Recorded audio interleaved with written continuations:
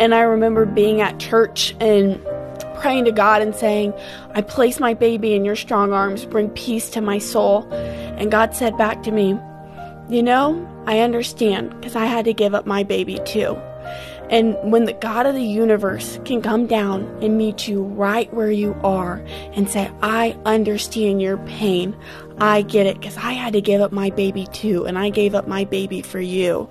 How do you at that point, you just have to trust, and you just know that he will work it out, that your baby is going to be safe in the right home because he gets it. That's Lindsay Pepin-Ophus talking about the decision to give up her baby for adoption.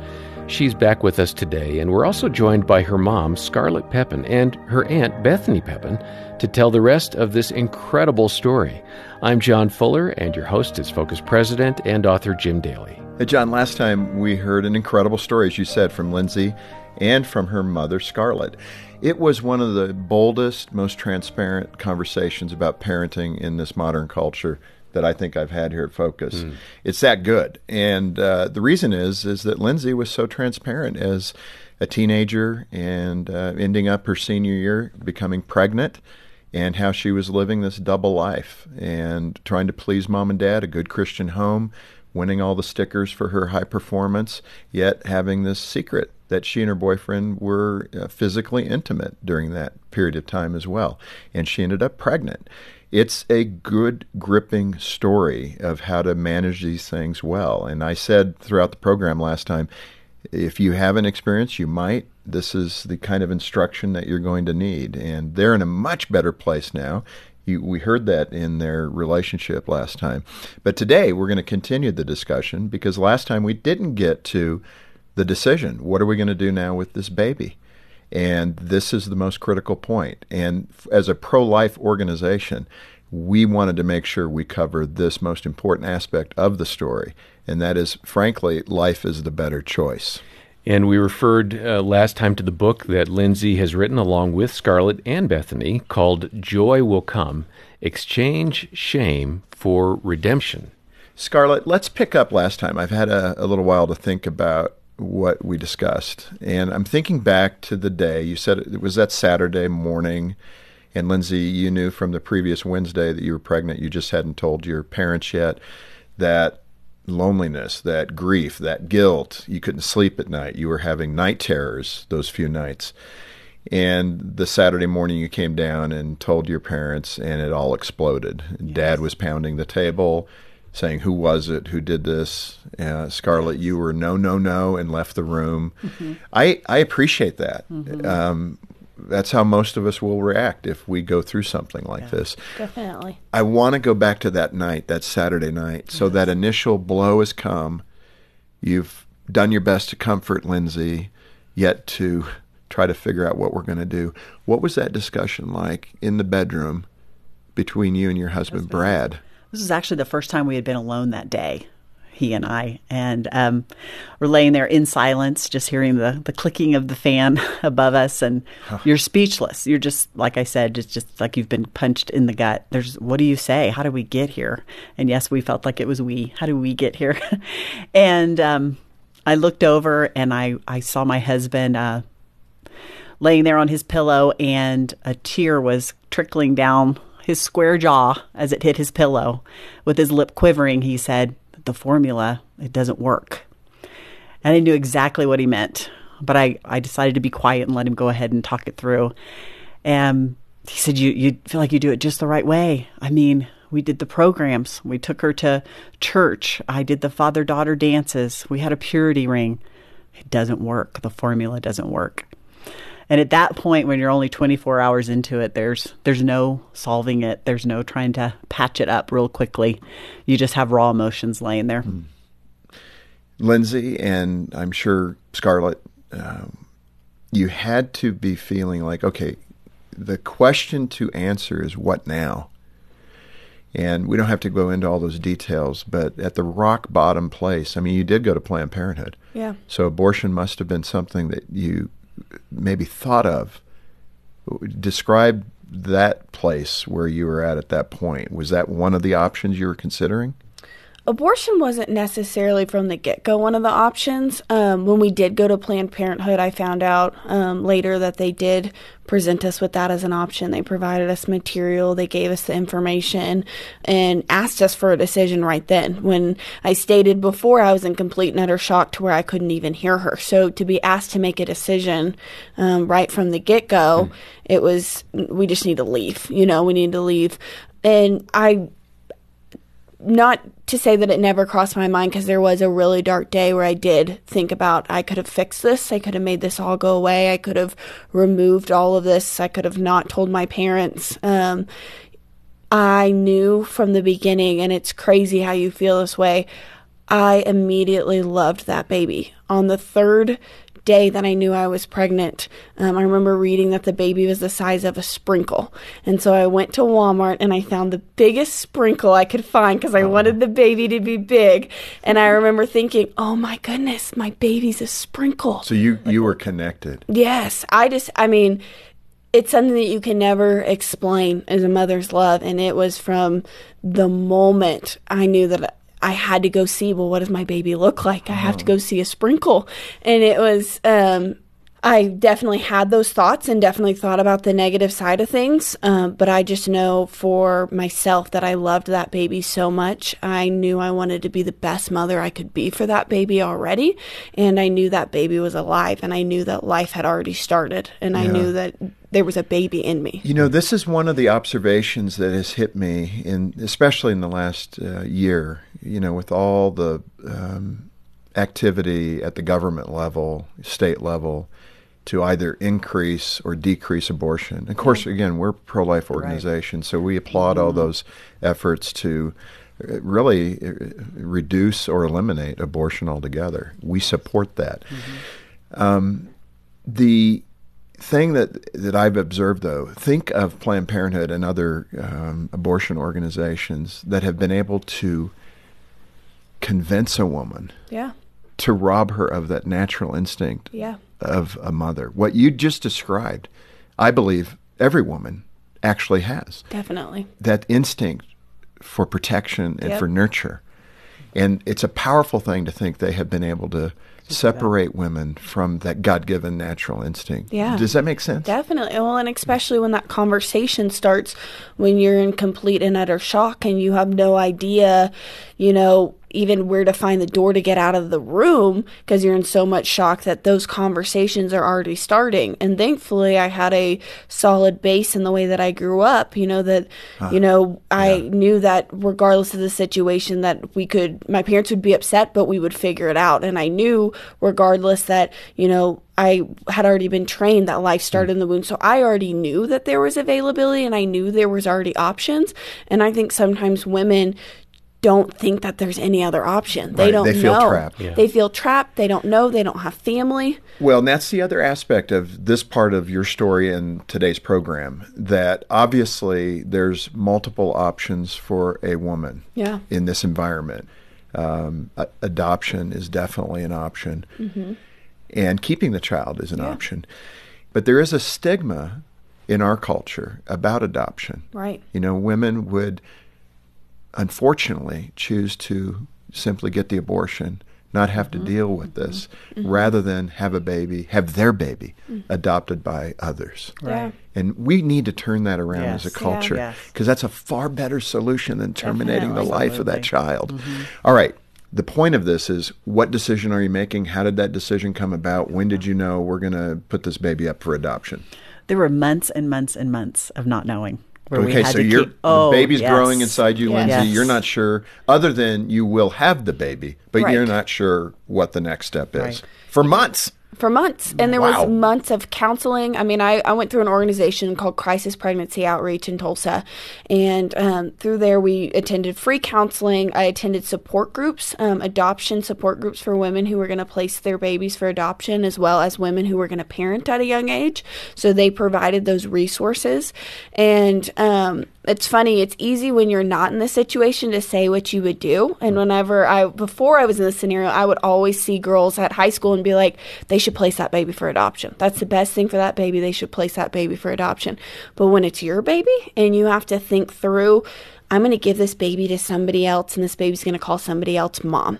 This baby's going to go home to somebody else and tell them about their first bad day. This baby on their wedding day is going to have some other woman zipping up their dress.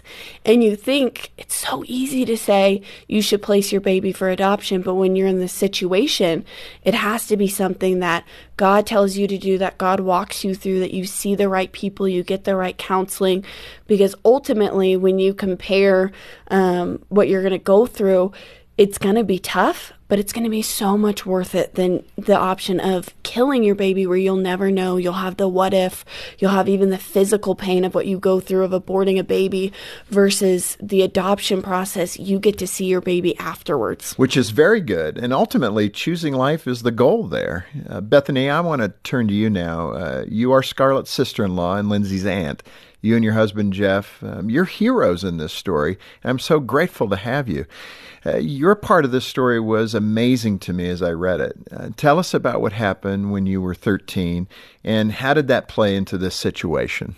One of the many ways that God spoke to me, even as a child, was that I would have dreams or pictures, or I would see things. And when I was very young, so even before 13, I would have this same dream of this little girl. And she sat on the second pew of a church, and I was standing on the stage, and I would look at this little girl with this beautiful brown hair flowing over her shoulders and this big bow on top of her head.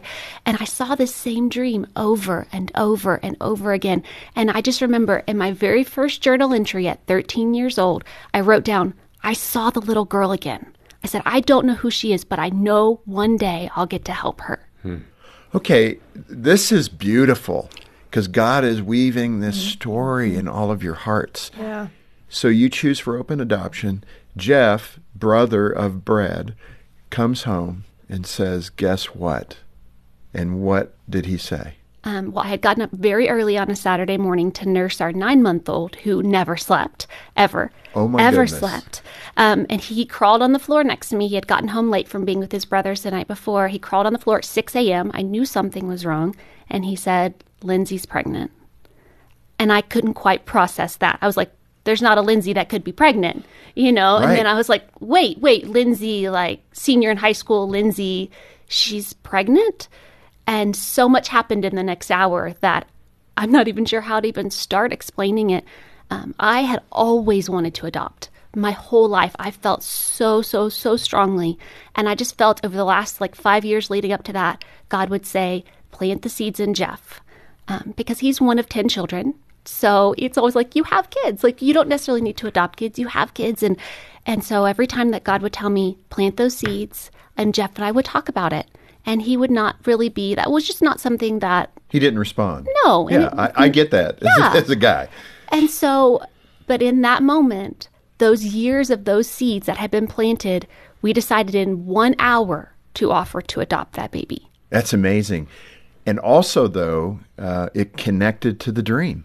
Oh, 100%. I didn't realize it at the time.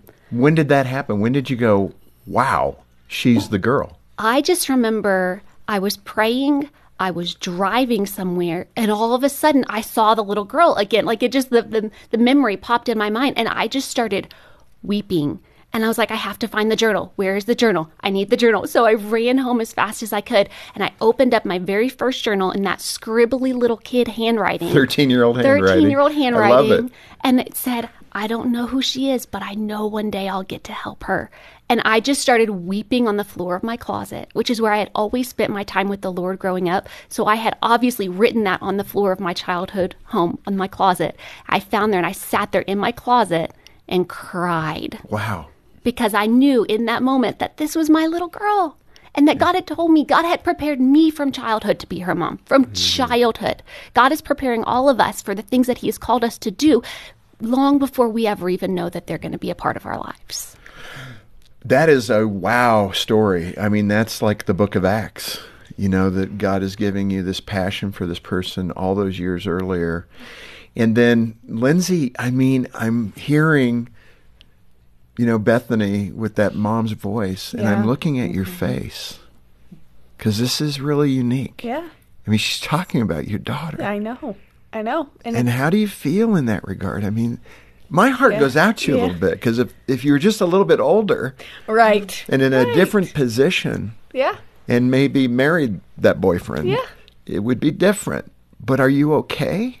Yeah, I mean, as I tear up, because at the end of the day, God works all things out for the good. God knew from the moment that Kinley was conceived that Bethany was supposed to be her mom. God knew 20 years before Kinley was conceived. How about at the formation of the universe? Yes, that's who Kinley's mom was supposed to be. And God, through multiple confirmations and multiple discussions, shared that with me and brought me into that. And at the end of the day, I had to be the best mother I could, and that was to not be Kinley's mom, because I knew that the correct mother was Bethany. And being the best mother I could do was releasing my child and choosing the best life for her. And I remember being at church and praying to God and saying, I place my baby in your strong arms, bring peace to my soul. And God said back to me, I understand, because I had to give up my baby too. And when the God of the universe can come down and meet you right where you are and say, I understand your pain, I get it, because I had to give up my baby too, and I gave up my baby for you. How do you at that point, you just have to trust, and you just know that he will work it out, that your baby is going to be safe in the right home, because he gets it. The God of the universe got my pain. The first, out of all that time, no one understood me. No one got me. Nobody understood me. But the God of the universe did. Wow. Mm-hmm. Lindsay and Bethany, let me direct this to you, because there is that moment where the handoff occurs. You've just given birth. I'm sure there's many things running through your mind, through your heart. Bethany, you're about to embrace this child that you've dreamt about, that you've journaled about as a 13-year-old. Describe it for me from both of your perspectives. I thought that the hospital was going to be really sad. I was preparing myself for a very sad couple of days. And kind of what the book is based off, the verse it's based off is sorrow may last for the night, but joy comes in the morning. And I labored all night, and it was very painful, and it was very sad and very emotional. And when she came and she started crying, I mean, it was the happiest day of my entire life. It was such a joyful moment, and I thought, I'm going to need time alone. I'm going to need to hold her and grieve. And it was, no, let's have a party. Look what the Lord did. Everyone come see her. I was so proud of her. I was so ecstatic. I was so happy. And it really, the hospital experience was so, so joyful. And, I had some great moments with her where I got to just hold her and memorize her face and look at every little detail of what God had created and what he had done.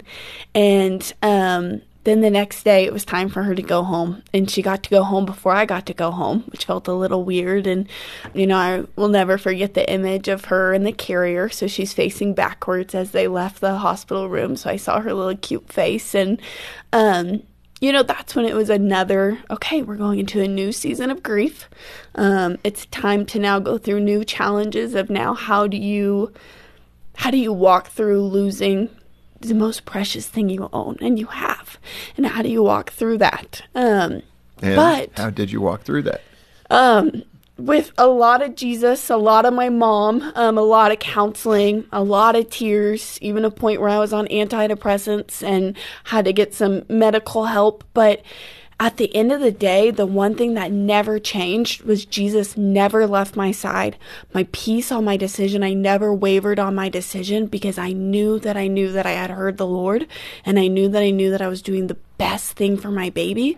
And so that never wavered. So the physical and the emotions definitely happened, but my spirit was at rest. My spirit was at peace. And the God of the universe never left my side. He embraced me, wrapped me in his arms, was there as I would bawl on my floor. He never left my side once, and kept his promises throughout it all. And the first year was the hardest year, but it's just, there's still tough times. As you can tell, I still cry about it. You never fully heal. Normal. Yeah, but at the end of the day, I have the most healthy, happy, beautiful daughter, and she has the best life I could have ever dreamt for her. Wow. I'm that so says a lot grateful to about you and Jeff, yeah. Bethany. I mean, that you've been able to do this. What was your feeling of the handoff, so to speak? I was so torn. I didn't understand how somebody else's brokenness could lead to my miracle. I mean, I to try and wrap my head around the fact that I got to take this perfect, amazing baby girl home. And while I understand that I could never understand what Lindsay was walking through, the dichotomy of that in my mind, I still can't wrap my head around it. You guys call me a hero, which is wonderful and all that, but since the very beginning, Lindsay has always been the hero. That was never true. a question. Lindsay was always the hero. God told me before we even adopted Kinley, he said that you're not doing anybody any favors. He said, this is my gift to you. Wow. And so we went home, and this is just crazy. We went home, and my oldest daughter, Reese, was supposed to have a birthday party the day that Kinley was born. So, of course, we just postponed it 24 hours. And Kinley came a little early. She came a little early, but we brought home a 24-hour-old baby to a house full of 60 people. Literally 3 hours after she got home. So the party happened. Yes. The party happened, and as we moved out of that house where the party happened 7 years later, an image is forever burned in my mind of Lindsay having just given birth, sitting on my couch. She came to this birthday party, and she sat there holding Kinley. Her one-day-old baby that she had handed off to us. She came from the hospital and sat on this couch and held this baby. And I said, that is what a mother is. That is what a mother sacrifices. That is the true essence of a mother, whether she ever calls her mom or not. That is what a mother is. And that's the last thing that I sat there and cried over as we moved out of that house, was the image of this mom sitting on this couch holding her baby. Yeah. You got me. And I had never heard that before. Thank you. No, that is so sweet. Okay, the close. Oh my goodness. You know, you have all demonstrated amazing heart and the amazing heart of God. Mom and Dad, Lindsay, the courage you just heard described by Bethany. Whew, awesome. You can take that for the rest of your life. Yeah.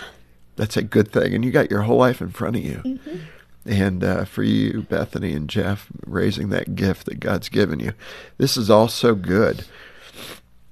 Let's turn it to those that are listening that, you know, again, are either just going through this or will go through it. And to those who might, you know, support abortion. Right. Because it's a tough moment. Let's do what we need to do to convince that person to rethink about where they're at. Yeah, no. I mean, the shock and the pain is real, and you're validated in your shock and your pain, and that's so real. But there's joy that will come after that. There's a child in the balance, and that God works all things out for the good. He turns what the enemy meant for harm and works it for the good. And take some time, exhale, let the shock wear off before you make decisions. Think it all through. Go hear all your options, everything that's available. Have that ultrasound. See your baby.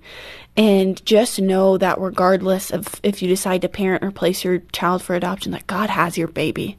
And He'll never leave you, and He will never leave your baby. Wow, that's good.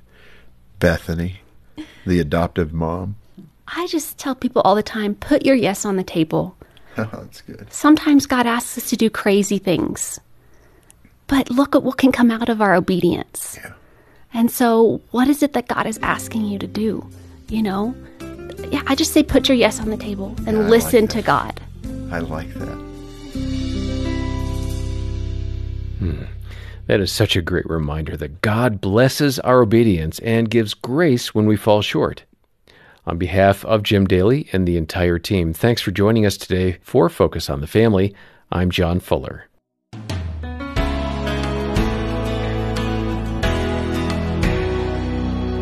I don't think there was a dry eye after listening to that account from Lindsay and her Aunt Bethany about the incredible exchange that took place on that day when Lindsay gave up her baby girl for adoption. I think what stands out for me is that God will carry you through your darkest hours, and He will work everything for the good of those who love Him.